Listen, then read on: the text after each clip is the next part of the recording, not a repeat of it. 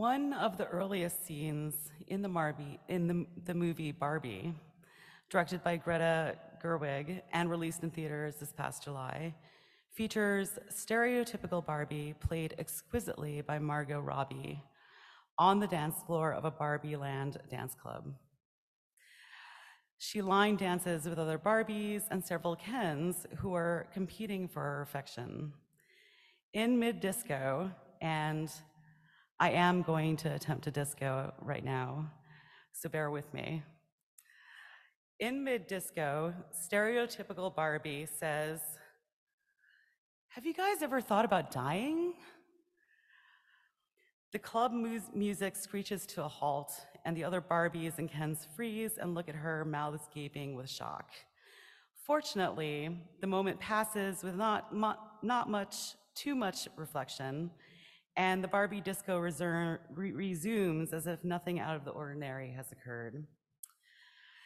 After confronting her intrusive thoughts of death and her unfortunate series of mishaps and malfunctions, stereotypical Barbie is compelled to visit Weird Barbie, played by the brilliant Kate McKinnon of Saturday Night Live, at her asymmetrical, primary colored, and just over-the-top awesome funhouse in the hills.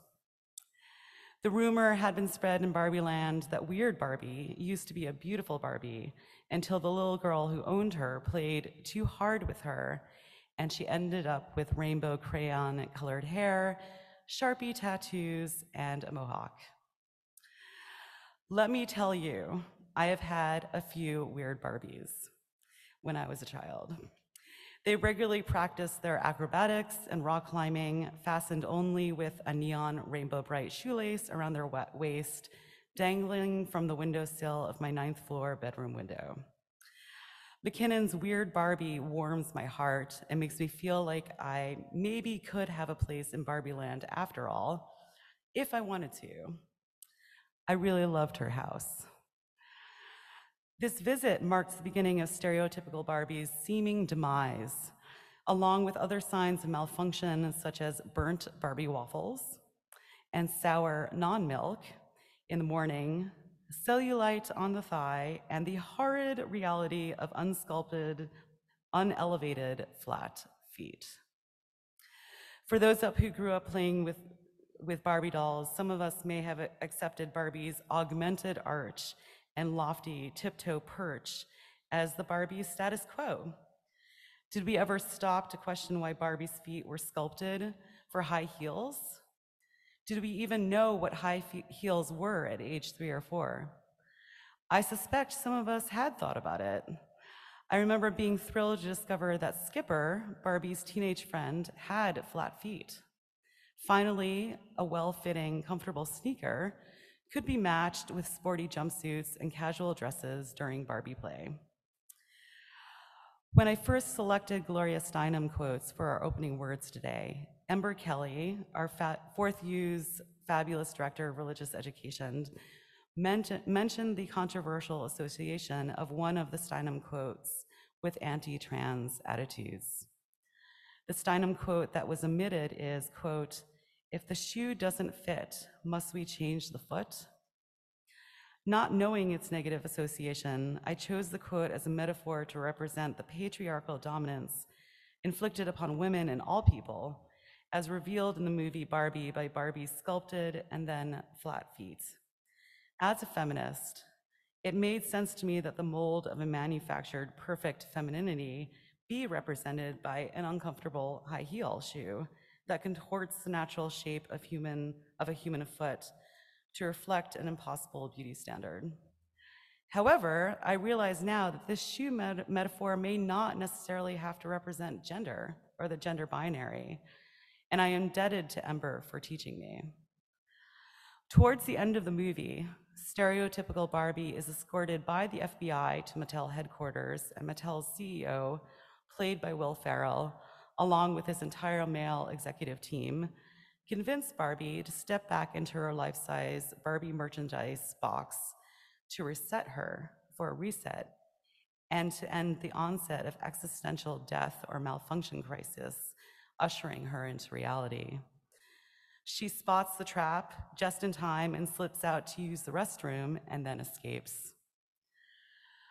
This Barbie toy box could represent different things to different people. It could be the prison of gender expectations and stereotypes enforced upon women, men, and all people. It could even represent gender itself to some, and the belief that gender is altogether a social construct, and that our true identities exist outside the gender binary. However, I see the metaphor of the Barbie box as relevant to trans and non-binary people as well, and the trauma of living in a body, a self that has been predetermined based on one's anatomy at birth, a self that does not align with the person they are inside and feels inauthentic. This false self inflicted upon many has proven to be destructive to the mental and physical well-being of trans and non-binary, as well as cisgender young people and adults. The Barbie box could also represent patriarchy or capitalism or both, and any of the systems that oppress women and people who have been historically and are still currently oppressed. How do we reconcile the idea that gender is merely a social construct and affirms our true and authentic selves which exist beyond the gender binary, with the idea that gender is intrinsically linked to one's authentic identity and not necessarily aligned with the gender a child is assigned at birth? Next, we might question, do we really need to reconcile these two beliefs? Are they, in fact, mutually exclusive? Or can they coexist to serve and affirm the plurality of gender and non-gender identities that feel most authentic to people? Rather than focusing on this question, I think it may be more productive to consider the problem and detrimental effects of when one dominant social group oppresses and determines the identity and purpose of another subject group. I'm currently reading John Dominic Crossan's 1995 book, Jesus, A Revolutionary Biography. In it, Crossan writes about what we can know historically about Jesus and his radical healing practices in the Roman world in the 1st century CE. Crossan recounts Jesus' healing of the Gerasene demoniac in the Gospel of Matthew, chapter 5, verses 1 through 17. The man is possessed by a demon, or demons, named Legion, named for one of the Roman legions of 5,000 to 6,000 soldiers who occupied territories in the Roman world at this time when Jesus was alive. Crossan remarks that the name of the demons is significant because the Roman Empire colonized its empire with these legions, which were sent to subdue each area and its population. The people who lived in these areas were indeed a colonized people. The story of Jesus casting out the demons of the Gerasene could therefore be interpreted as Jesus healing the social and political maladies of the colonized and the oppressed. Crossan writes that colonial oppression, or in this case, colonial possession, is seen to occur across cultures throughout history when one dominant social group conquers and subjects another. He says this colonial possession results in a, quote, split personality in the colonized, or what I would call as divided self or identity. Crossan writes that if the colonized, quote, submit gladly to colonization, they conspire in their own destruction. If they hate and despise it, they admit that something more powerful than themselves, and therefore to some extent desirable, is hateful and despicable, end quote. Crossan calls Jesus and his disciples' acts of healing acts of, quote, symbolic revolution against the forces that oppress. The act of one social group dominating another is an act of aggression which not only dehumanizes and terrorizes subject populations, but also undermines and destroys the authentic identities of its subjects. Stereotypical Barbie in the movie undergoes both a symbolic death to unreality and depicts an act of ultimate healing and symbolic revolution through the character Gloria, played by the fabulous America Ferrera, who is the executive assistant to Mattel's CEO and the mother of a teenage daughter who's long rejected her Barbies. Gloria takes comfort in the memories of playing with Barbies with her daughter when she was younger, and the special bond they enjoyed, which had diminished as her daughter had matured. Gloria feels compelled to sketch new Barbies as an act of healing. These new Barbies experience intrusive thoughts, the same inflicting stereotypical Barbie, and which are responsible for her demise and break from Barbie perfection. Gloria creates existential dread Barbie, a Barbie who begins to crack under the pressure of unrealistic gender expectations and contradictory social dictates, which are brilliantly and powerfully conveyed in Gloria's monologue toward the end of the film. In the monologue, she rallies the Barbies in Barbie Land by asserting that women in the real world, and perhaps even in Barbie Land too, are coerced not only to be perfect by patriarchal beauty standards, but they must also be perfect caregivers, employees, bosses, leaders, friends, and feminists. And she calls for the creation of an ordinary Barbie, a Barbie who reflects all that she already is. Stereotypical Barbie's existential death becomes a birth into a new authentic identity, one that is not defined for her or manufactured to suit the ideals of a patriarchal society. While I am a middle-class white woman, I felt the impact of gender discrimination as a form of oppression my entire life, and still do every day. When I was 13 or 14, my father offered without prompting to pay for cosmetic surgery to correct those areas of my body that he found offensive to the eye, under the condition that I lose weight first. I'm not sure which was more damaging and disturbing, his callous and inappropriate evaluation of my body, or the fact that he assumed I would want cosmetic surgery, and badly enough to accept it as an incentive to lose weight. It's as if my father saw my own body as an extension of himself, and his image, his ego, and that this image reflected his own vanity and insecurities. I was not seen as an autonomous human with a body of my own. My body was perceived as his property, to be sculpted and perfected to match an ideal which he too was subjected to, although he probably didn't even realize it. He was subject to the notion that objectifying, humiliating, and owning women's bodies was acceptable. When I was 27, I visited with distant cousins one weekend. One man in his 40s, who I had just met, replied after I shared my career aspirations with him that I was better suited to be a cocktail waitress.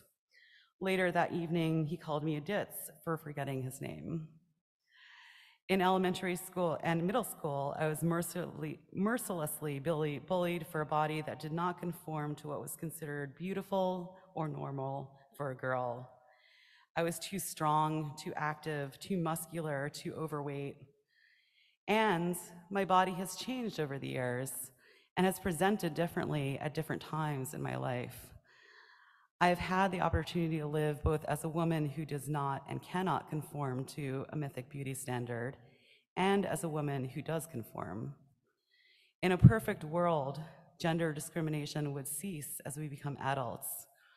However, I continue to run up against everyday reminders that I am viewed by some as less important, less knowledgeable, less skilled, and less valuable than a man, and I'm continually reminded of my gender. For 6 months this past year, I emailed and spoke in person to our super of our apartment building multiple times, asking for urgent apartment maintenance repairs, and I received no response. When my male partner, who does not live in our apartment, mentioned the needed repairs to the super in passing, we both received an affirmative response from him the very same day. These and countless other acts of implicit and explicit aggression and discrimination make the occasion of my gender or perceived gender inescapable. I think about gender a lot. because I'm forced to every day. In the 2018 documentary, Tiny Shoulders, Rethinking Barbie, directed and written by Andrea Blaugrund-Nevins, the history of the Barbie doll is traced from its inception in 1959, when the doll was invented by Mattel co-founder Ruth Handler. The documentary features interviews with Gloria Steinem, Roxane Gay, and Ruth Handler, who passed away in 2002, and shows how the designs of the doll evolved and devolved from decade to decade, reflecting the beauty standards of its time. The documentary presents Barbie as a sort of social barometer, measuring the public's reactions and attitudes towards women and by women, and the influence of different waves of feminism, as well as the backlash against feminism that triggered these reactions and attitudes towards Barbie. In the film interview with Gloria Steinem, she says of her generation of second-wave feminists in the 60s and 70s, quote, "Barbie was everything we didn't want to be." Barbie is also recognized in the documentary as being a pioneer in advocating for women working in professions that were traditionally reserved for men. In 1963, Mattel launched Career Girl Barbie and Miss Astronaut Barbie in 1965, long before certain professions and careers in general were acceptable or even possible for women. The fact of Mattel's declining Barbie sales in 1972 reflected the changing attitudes towards Barbie fueled by second-wave feminist movements. And then in the late 80s and early 90s, Barbie was heralded as the ideal blend of success and femininity, a woman who could have it all. The documentary also follows Mattel's new launch in 2016 of Barbie dolls in 3 different body shapes: curvy, tall, and petite, along with an array of different skin tones and hair textures, which had previously been introduced. These new Barbies donned not just brown, black, red, and blonde hair, but blue, pink, and purple hair, and cut and dressed in the latest styles. Another fairly recent Barbie evolution is the doll's jointed limbs, which allow children the freedom to position the Barbies in more lifelike poses. When the new launch occurred in January of 2016, Time magazine released an article responding to the launch the same day entitled, "Now Can We Stop Talking About My Body?" and featured the silhouette of a curvy Barbie on its cover. Folks, representation matters. I can only imagine how I would have felt if, in the early 80s, when I was a child, I had had a curvy Barbie that was also affirmed as beautiful by society's standards, or even a Barbie whose limbs could move freely and with flat feet and really awesome 80s sneakers. I remember at a certain age, like Gloria's daughter, Sasha, I became disillusioned with Barbie. Part of it was my age, no doubt. I no longer had an interest in playing with dolls. But something else emerged also, a fascination with my becoming self, as defined by me, began to pull me out of fantasy and into reality, as dark, painful, and oppressive as that reality could be. I realized on the inside of my adolescent self, at least, that I was free, that my dreams, interests, and identity were my own. And as much as this conflicted with the myriad of negative messages I received by those around me, I could still hold fast to the sheer joy and creative independence that came with realizing myself as a human being, as a whole person who takes up space on this planet and is worthy of respect, no matter how dissonant the blessed sound of myself jarred with the cacophonous voices of conformity that surrounded me. Billie Eilish's song, "What Was I Made For?", which we just heard Rob play and sung beautifully, she wrote it for the Barbie movie. It captures the dissonance between who we think we are as dictated by our society and who we know ourselves to be truly. Even awakening to the freedom of determining oneself and one's purpose conflicts so much with what we are taught about what is right and good, given the conditions we are born into. Becoming who we are meant to be, or simply becoming who we really are, sometimes means defying the boundaries and social parameters we were taught to believe we have and are confined by. Friends, be and become your own truth. Listen to the still voice at your center that knows who you are and what is truly good and right.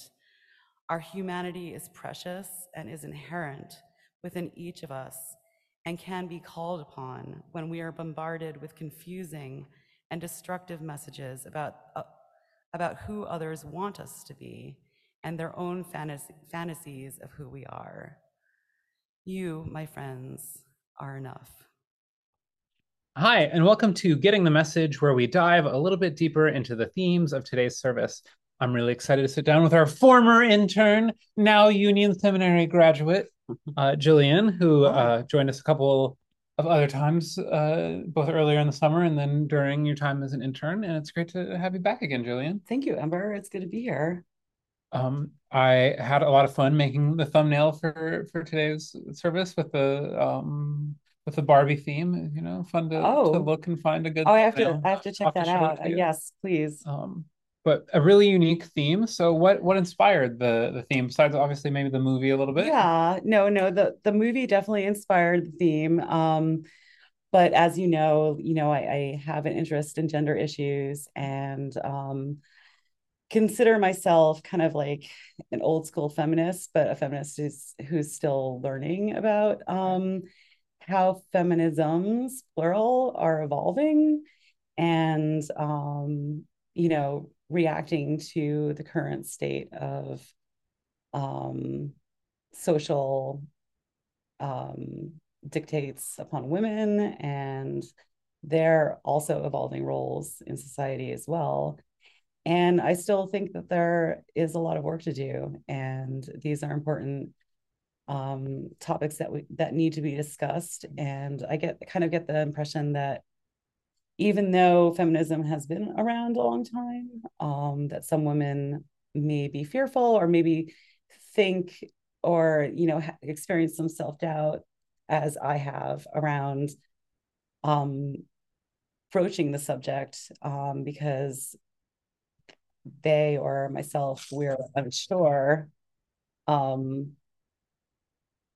how much gender discrimination and attitudes and perceptions of women are considered oppressive in comparison to other oppressions, such as trans phobia and anti-trans attitudes and homophobic attitudes and racism. I mean, but again, gender discrimination is still a form of oppression, Yeah, and I think it needs to be addressed. definitely. And the small parts that I did get to read through your sermon ahead of time, and I really appreciated um your candor in approaching complicated issues and thinking through these things. Thank you Um, for what were any of the specific sources did you kind of draw from? Like obviously, like the so quotes were all really like drawn from different yeah. places. So the Gloria Steinem quotes, I found, and